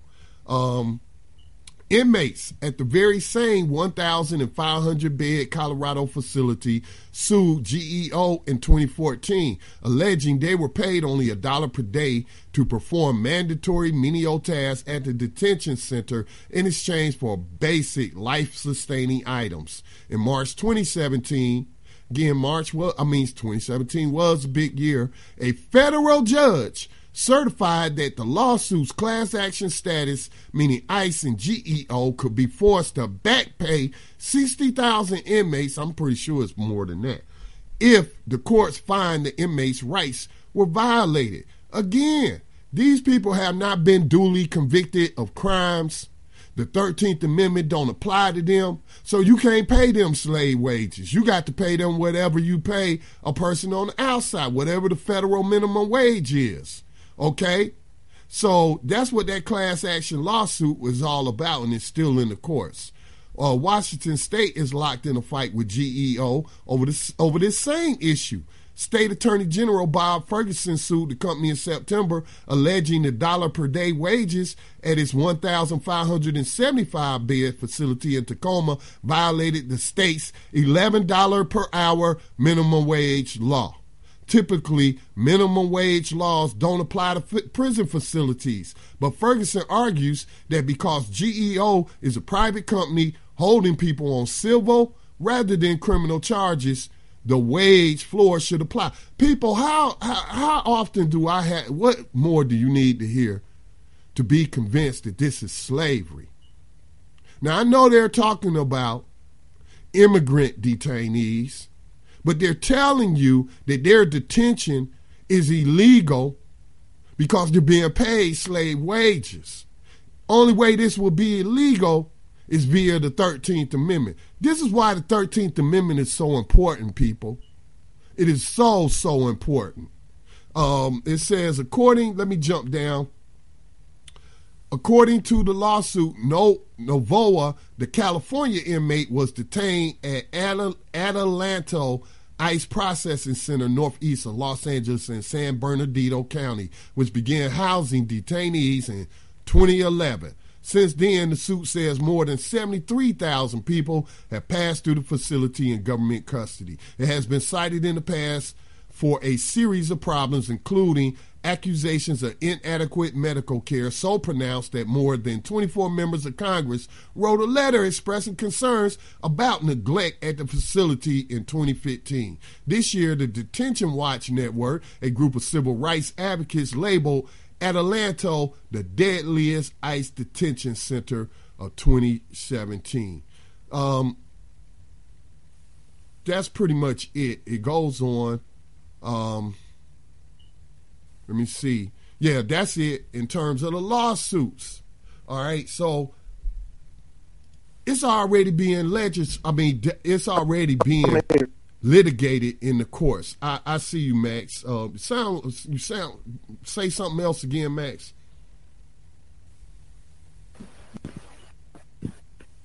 Can you hear me now? Yes, I can hear you. Okay, so let me wrap this up. I'm having a terrible connection today, so pardon me, Scotty. You may have to carry the rest of the program. My connection keeps going off and on. Hey, we'll fight through it. We've been doing it for 5 years, going on 6, so no problem, bro. Yep. But again, people, now let me take this back to what Max mentioned earlier about Yvette Carnell and Antonio Moore. And I am on their side in terms of when you have Indians coming over here from India being given jobs that should go to African Americans. When they're importing labor and then you have high black African descendant of victims of slavery unemployed, I am totally see the logic in their argument. And if those people don't recognize how they're harming us, then they can't be allies. But like I mentioned to her, in terms of the issue of slavery, not the issue of reparations, not the issue of employment, although employment does figure into slavery, okay? But when it comes to allies, I see all these detainees in these immigration facilities is allies in the abolitionist movement. In fact, I would say some of them are doing more than natural-born, Americans who are suffering slavery, but just in a different form because they've been convicted and sent to slavery via the 13th Amendment. But I see these as natural allies. And in terms of the abolitionist movement, I'll take my allies where I can get them. All right, let's go to area code 203. Thank you for calling in the New Abolitionist Radio. Give us your name and go ahead with your question or comment. Area code 203 out of the Connecticut area. Do you have a question or comment? I assume you did, that you're unmuted. Okay. No? Max, let me go back to you. Max, you have any comments? Okay, I'll go to 702. 702 just unmuted themselves. Thank you for calling in. Give us your name and go ahead with your question or comment. Hello, thank you for taking my call. This is Red. I'm in Nevada. Hi, Red. My only comment is I definitely appreciate the show, and I actually recently listened to the broadcast that you all did with the attorney. I think her name was Akeisha, and I started reading more about the mandatory fees, and there was actually in New York, it was on like nyc.gov or some New York government website, where it was saying that they pay like $300 plus a $25 fee to go to the Victims Fund. And then I was just reading about just a breakdown of that, how it gets split up into all these different mini organizations, and how it's almost, I think it's like hundreds of millions of dollars that they are now having this fund. But just I was able to actually find a better article about the Sonia drug addict lady, and it said that she only served 18 months in prison, which didn't make sense. I don't know if that was incorrect or not. But I had only one question. I have been listening to the show for a while, and I'm trying to kind of just better understand, because I definitely understand the 13th Amendment now that y'all have pointed it out so many times, and I've read the 13th Amendment here and then also in other states.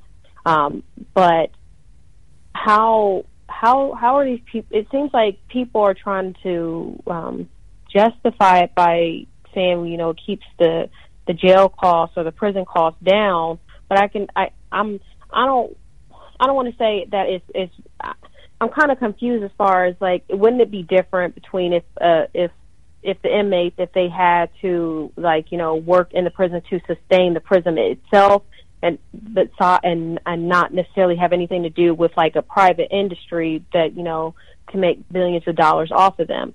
Wouldn't both of those be wrong, I guess? I'm not sure if I understand the question. Outside of the private prisons, we're talking about state and federal prisons, correct? And your question is it in terms of, of them getting paid? Should they be paid the federal minimum wage even though they've been convicted of crimes? Is that your question?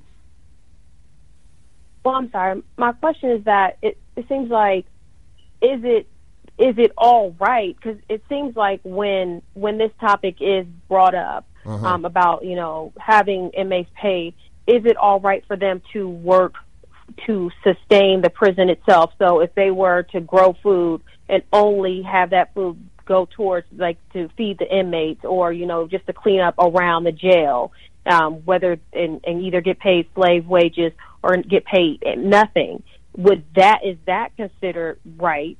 No, but it shouldn't of course be. It shouldn't be. That's slavery. Oh.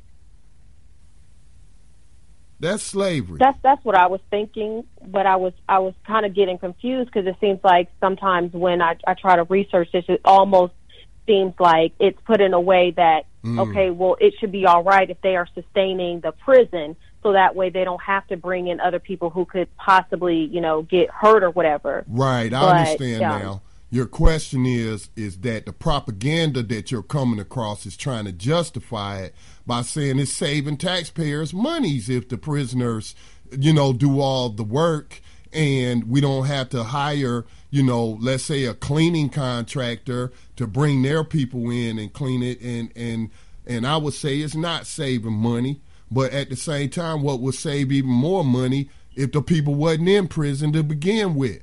Again, we have to recognize the fact that 60% or more of all people who are in prison are in there for non-violent, victimless crimes.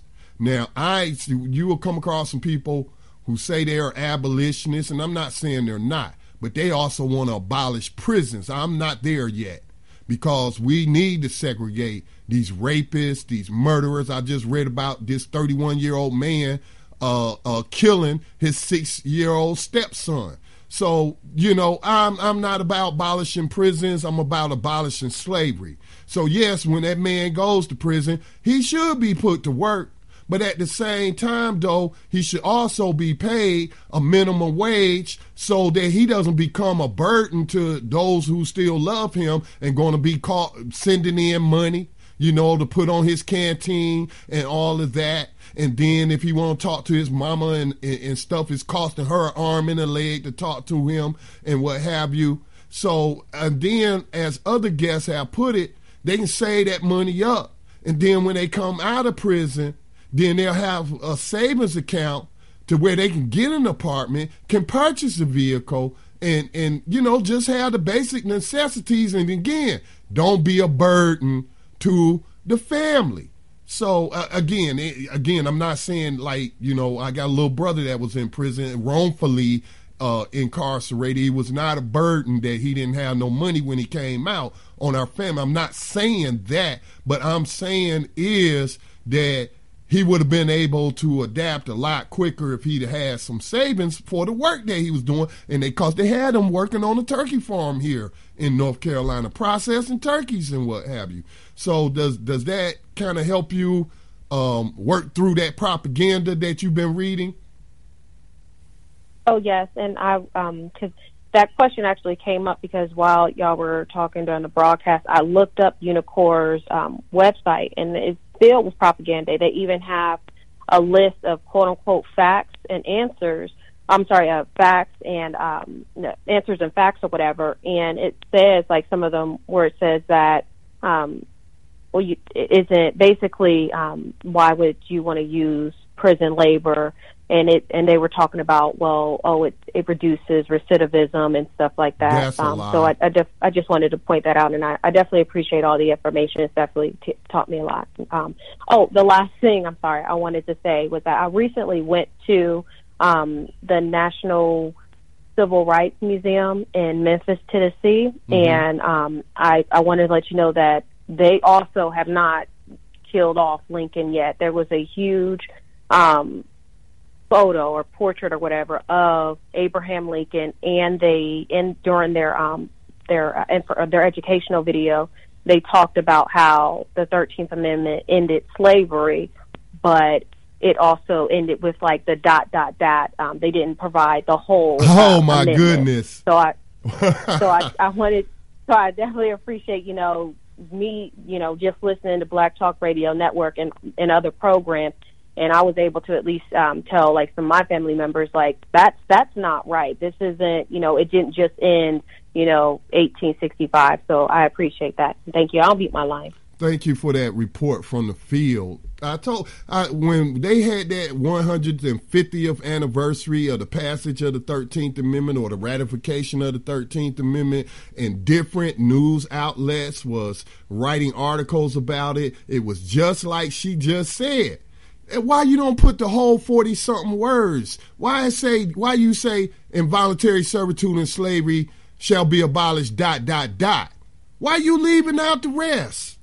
That's intentional deception. That's intentional because whoever put that ... read the whole thing and it was like, hey, slavery wasn't really abolished. So Scotty, there's only 32 words in part one to begin with. And 14 of those words are about the exception. Exactly. So I appreciate that real world example. And I don't know if you caught the whole thing, Max, but she said she had went to the Civil Rights Museum in Memphis, and here we got this vicious white supremacist Indian killing slaver being glorified. Being glorified. That he is not. Being glorified. It's going to take some effort. I appreciate that report from the field too, as well. And then to know that they even tried to fool you there, or maybe they're trying to fool themselves. I don't know. When they put slavery was abolished ... Like, what is that? Like, we're not grown-ups. We can't handle an exception. You don't want us to critically think about that at all? And Unicorn, amazing. And one of the things I wanted to mention, because she said she went to Unicorn's website, and yes, they sell it, as reducing recidivism, providing them with job training and all this and that. And that Unicorn is owned by USA Inc., the federal government. They don't just run it. They own it. And it produces, what's the profit that they produce annually, Max? Is it $1 billion? $1 billion in 2012. Can somebody tell me where they were worth $1 billion in revenue? So is that being split up between the senators and the congressmen or the executive branch, or handing out bonuses? Where does that money go to? Does it go to programs like the SNAP program? They call it food stamps. Is that where it's going to? Where is this profit going? I hear Ron Paul talking about auditing the Fed. They need to audit Unicorn, because I don't know where that money's going. It's crazy. So you know, and that also reminded me of when Kamala Harris visited that women's prison about 2 to 3 weeks ago. They in there sewing American flags, y'all. They in there sewing American flags. The prisoners, the prison slaves, victims of slavery. That are being sold on the international market. That's being sold on the international market, and Kamala Harris heralded that as a great jobs training program. My goodness. Yeah. In California, they have a number of AT&T call centers built into the prisons. It's like that. And, you know, it is a good idea to give an opportunity to people who are behind bars to either work or further their education or do something to prepare themselves for the future, as you say. Let's not assume that everybody that's in jail never worked a day in their life, first of all, right. and needs job training. Maybe you took that job from them by incarcerating them. That's true. But, you know, just the idea that giving them the opportunity to do this is all well and fine, but you have to compensate them for their efforts. Otherwise, you know what they call it? Slave labor. And why do they call it like that? Because when you force someone by threat of putting them into solitary confinement or to add time to their sentence or even violence, when you do that and then you take that labor and you make money on it, that's called slavery. That's what it is. And you're treating these people like property, state property. And Max, do prisoners not have young children at home possibly being cared for by a spouse or partner that, you know, didn't get put into slavery or by a grandparent or something? Don't some of these people still have child support to pay? They got a lot of things to pay. A lot of things to do that they could be doing with that money if they were working. Like, I mean, just look at California's firefighters. You mean if they were being paid, a day? Not working, if they were being paid properly for the work? Yeah. Like, what is the firefighters in California making? What was it, $2 an hour? I believe it was. I think it was $1 an hour. Fires. So you're talking people being out there 12 hours a day. So they're making $24 for 12 hours out there. And they're doing this like 5 or 6 days a week. So they might bring home a little bit more than $100. And then you're taking taxes out. And then they're taking out, you know, fines and fees. And we were just talking about in California is pay to stay now. So what if they're actually charging you for being in the jail? You could end up coming out in debt when you just spent the last 3 years fighting freaking forest fires. Right. This is an evil, wicked system, people.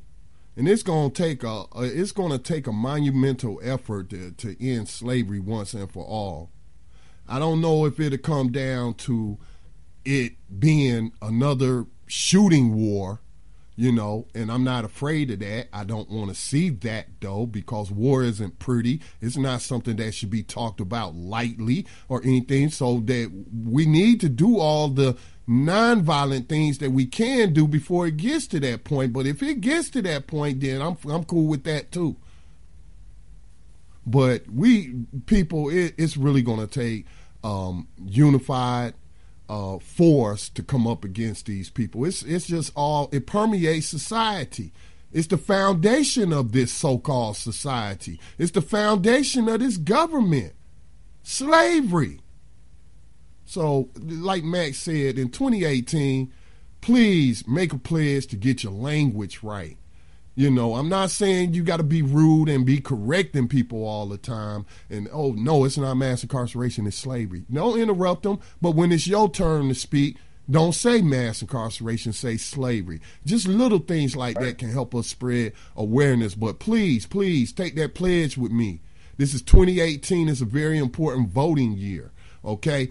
Call these people that's running for office, those people that's already in office, that's up for re-election, and craft your message and get these people to consider prison slavery.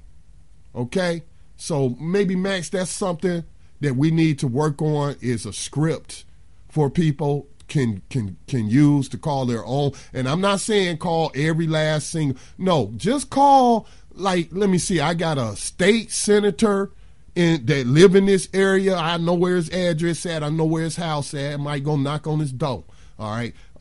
We got a state house representative, and then we got a member of Congress for this district. And then we got a senator. So that's 4 phone calls. Is that too much to ask you to make 4 phone calls to let these people know? Well, I said also call the people that is running against them. So let's say 8 phone calls. Just call these people and make that demand that they talk about. And it's not impossible. Max already did it. We've even interviewed abolitionist candidates running for Congress that wasn't in our local area. We interviewed one in Alabama, even though he might be a fraud. We interviewed one in Indianapolis. He didn't win. But, I mean, do y'all know that's not history being made right there in the awareness that is bringing? So I don't want to take up a lot of time, Max. Do you have a story you want to share? I just got through with the Boca Raton story and the lawsuits involving Geo Group. Yes, I was able to listen to it, Scotty. Unfortunately, I wasn't able to reply. I've been having this bad connection going on. So if you lose me, I know you can handle it. I'm sorry. It's my fault. I'm at a location that I'm not normally broadcasting from.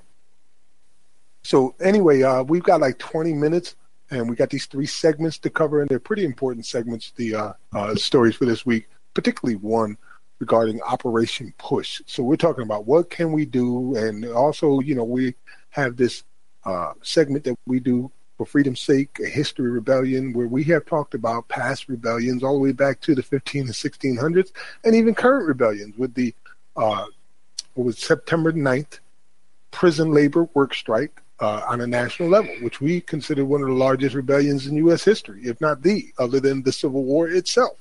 Well, we have another one coming up, Scotty, and rather than talk about what has happened, we're going to talk about what will happen as our For Freedom's Sake, a History of Rebellion segment. I think that's something a little bit different. And it's called Operation Push, Prison Work Stoppage Call for MLK Jr. Day.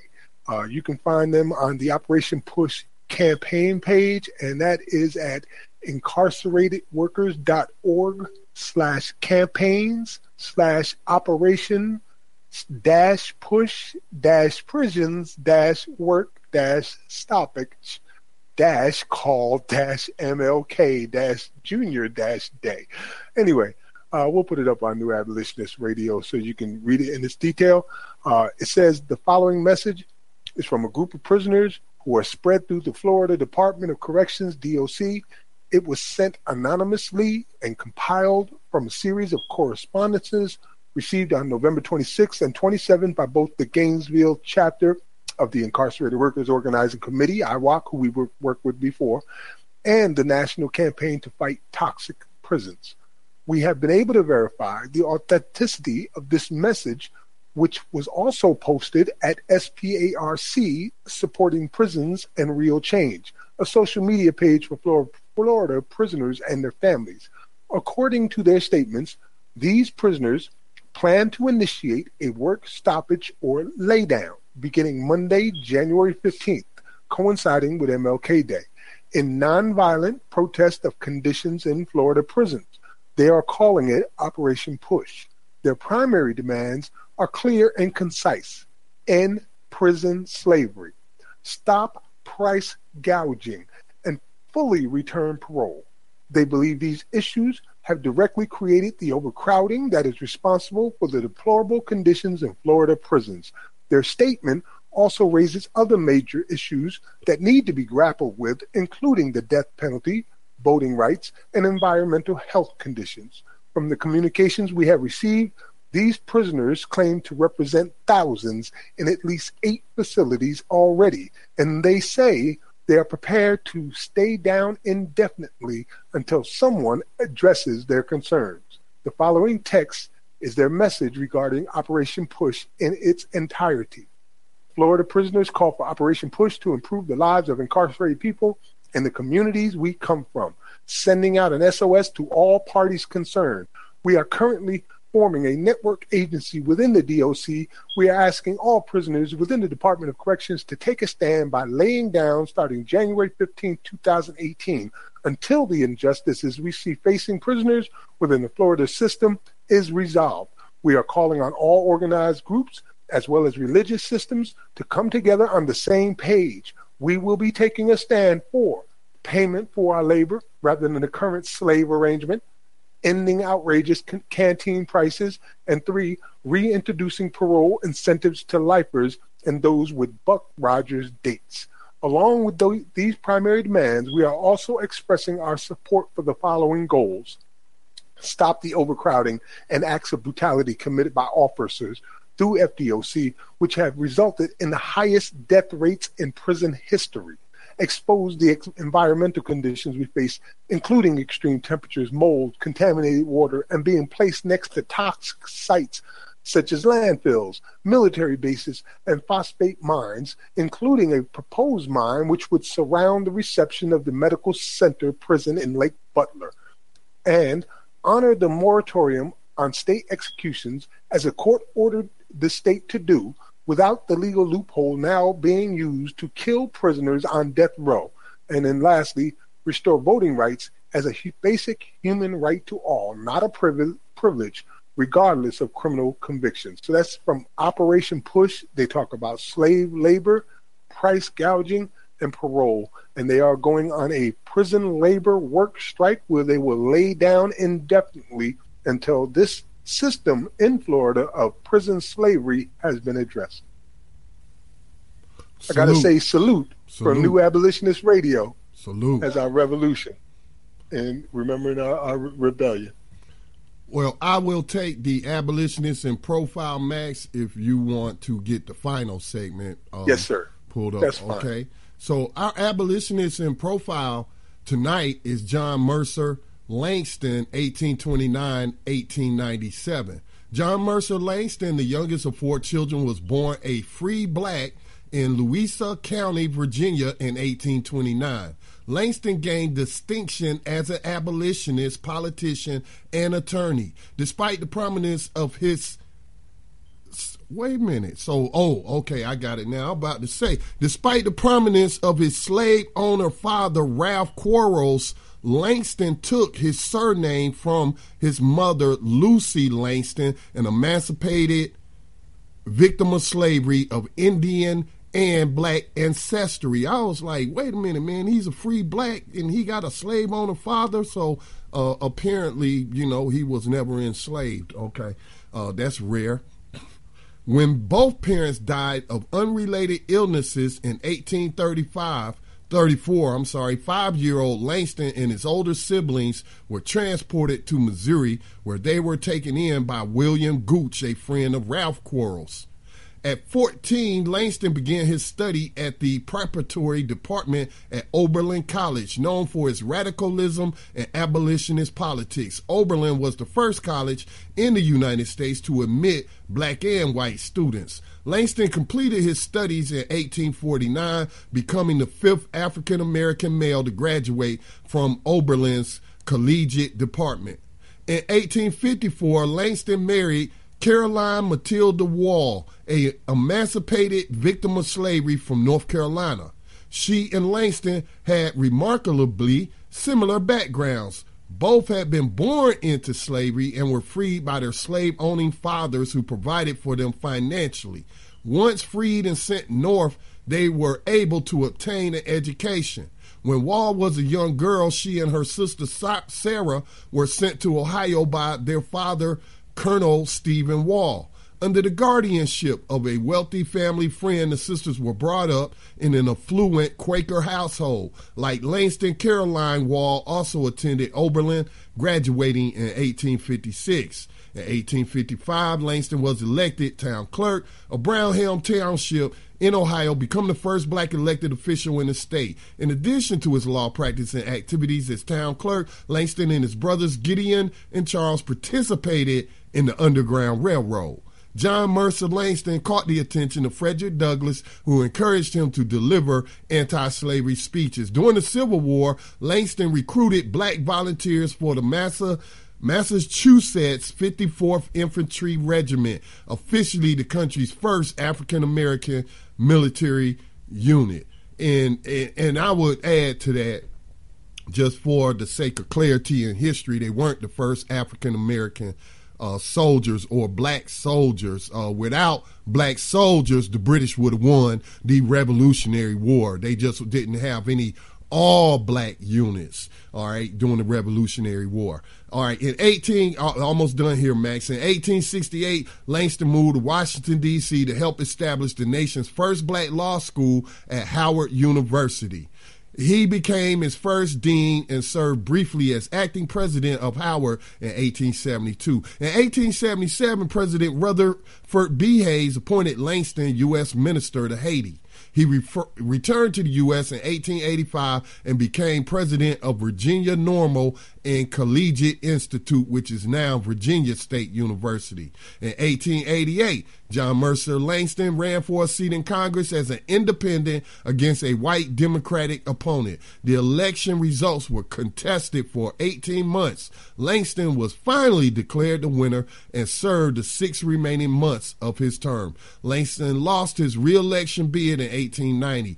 Partly because of his prominence, the Oklahoma Territory town of Langston and the college created in the town, Langston University, were named after him. John Mercer Langston died in Washington, D.C. on November the 15th, 1897, and New Abolitionist Radio salutes both John Mercer Langston and Caroline Matilda Wall. Salute, indeed. Shout out to Ohio abolitionists. I visited some of those locations where he was speaking. All right. A writer of the 21st Century Underground Railroad is Lamont McIntyre, who was wrongfully imprisoned in the state of Kansas for 23 years. He was exonerated for being wrongfully imprisoned on October 13, 2017, and has yet to receive any help or assistance from the state for what was done to him. This story comes from the Kansas City Star, and it begins with, I spent 23 years in prison for a crime I didn't commit. Kansas is giving me nothing. Floyd Bledsoe, Richard Jones, and I share a unique bond. We were all wrongfully convicted by the state of Kansas. We all served decades in prison together at Lansing Correctional Facility until we were exonerated and released. Now, we are all 41 years old. We are restarting our lives without a dime of support from the state that unjustly imprisoned us. Floyd and Richard each served 16 years, and I spent 23 years behind bars. We were all innocent. It is hard to describe the emotional toll of losing that time. I was only a teenager when I was taken from my family. Floyd and Richard could not be there to raise their children. We missed all of the special occasions like birthdays and Christmases and the simple daily activities that make up a normal life.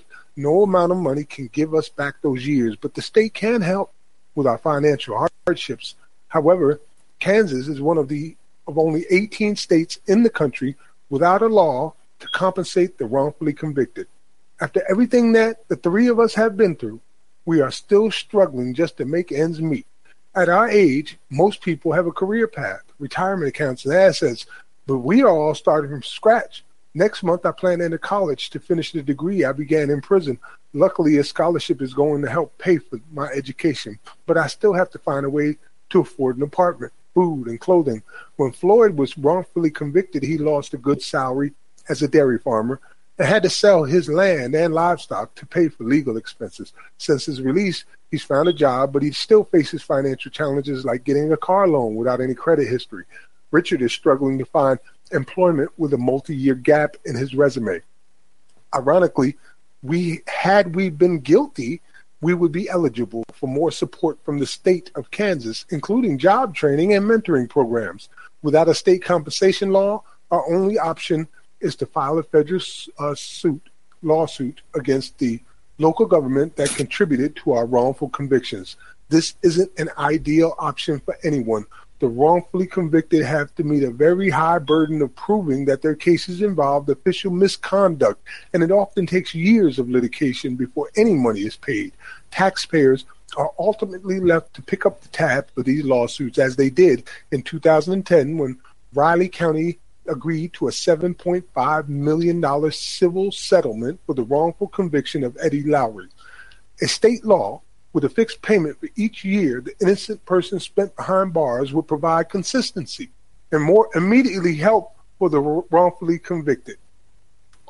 Kansas lawmakers should look to a Texas law as a model, which provides $80,000 for each year in prison, or neighboring Colorado, which offers $75,000. The law should also provide us with an official judicial declaration of innocence, so there is no confusion for employers and others that were wrongfully convicted.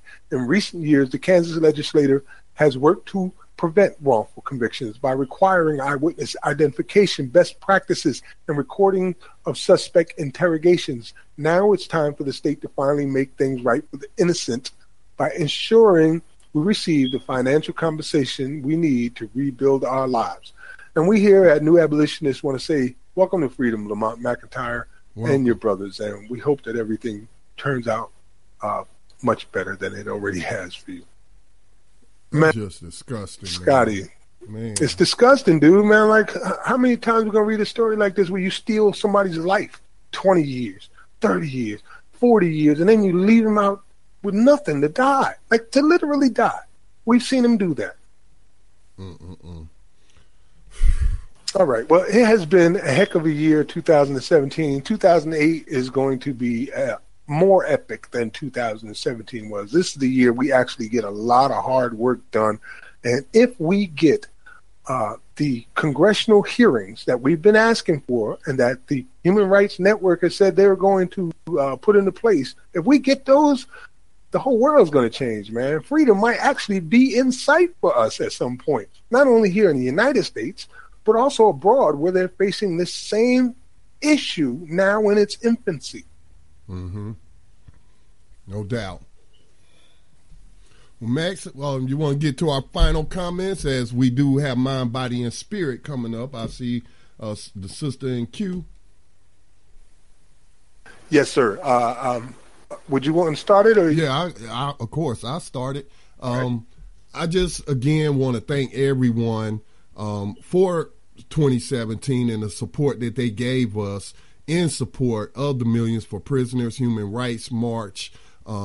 Just everyone who shares the programs with others. And more importantly, like the caller, she used that information that she heard on the radio program to inform her family members in a real life situation when they went to a museum and they're confronting them with the lie of the 13th, didn't even have guts enough to even publish the entire 13th, but she was knowledgeable enough to point that out to her family members. And so, that's just great. That's great, when we can inform people, because as they say, knowing is half the battle. You can't fight something if you don't know it exists. So I just want to echo Max's thoughts about our hopes and aspirations for 2018. Definitely congressional hearings on the 13th Amendment will go a long way towards not only educating the public here in the United States, but educating the entire world. And I, just want to salute the human rights networks for stepping up and using their resources to make that happen. And so let's just keep fighting until, as that poem or essay that Max wrote, until the day slavery ended. Man, you just messed me up by saying that, Scotty, because now I'm thinking of that day. Like, I can see it in my mind, and I'm sure you can too out there listening, because you see what we see, and you can imagine a day where we don't have to deal with that anymore. For us, it's always been 4 simple goals that we're after. The first being abolition. You got to end slavery. First of all, right off the bat. Then emancipation. You got to get these people out of these cages. Let them go. They ain't got no business being in there. And let's try to rebuild their lives and their communities and our lives and our communities. And then reparations and reconciliation. Somebody needs to be held accountable. This wealth, a lot of this wealth is ours as a people. And it has been stolen from us, including the land and the wealth. So we need to get some of that back so we can have autonomy. For the first time, maybe we can decide what we want to do with our wealth, instead of going and doing what you want us to do. Anyway, That's what we've been trying to accomplish and what we will continue to try to accomplish here in the New Abolitionist Movement. Welcome to 2018, and keep in mind that abolition is a reason for a revolution, so we can finally know some peace. Peace. Peace. Rise up, rise up, rise up, rise up, rise up, rise up, rise up, rise up, rise up, rise up, rise up. Showtime. Just lift your eyes up. Let your wise rise up, see the signs of the times. If it's time, rise up, rise up. When death and hell dwell among all God's people, when those we chose and trusted have become completely corrupted and inherently evil, when the feast that feeds you starves our father's children, when snuff, porn, and pedo forms begin to get top billing, rise up. When famine claims millions, when justice gives blind eyes to billions, when the Lord's anger is no longer feared, if his protection is gone and your enemies are near, if you've seen the seas spill over and the mountains shake, break, and fall, if the moon ever turns blood red and you can't see the sun at all,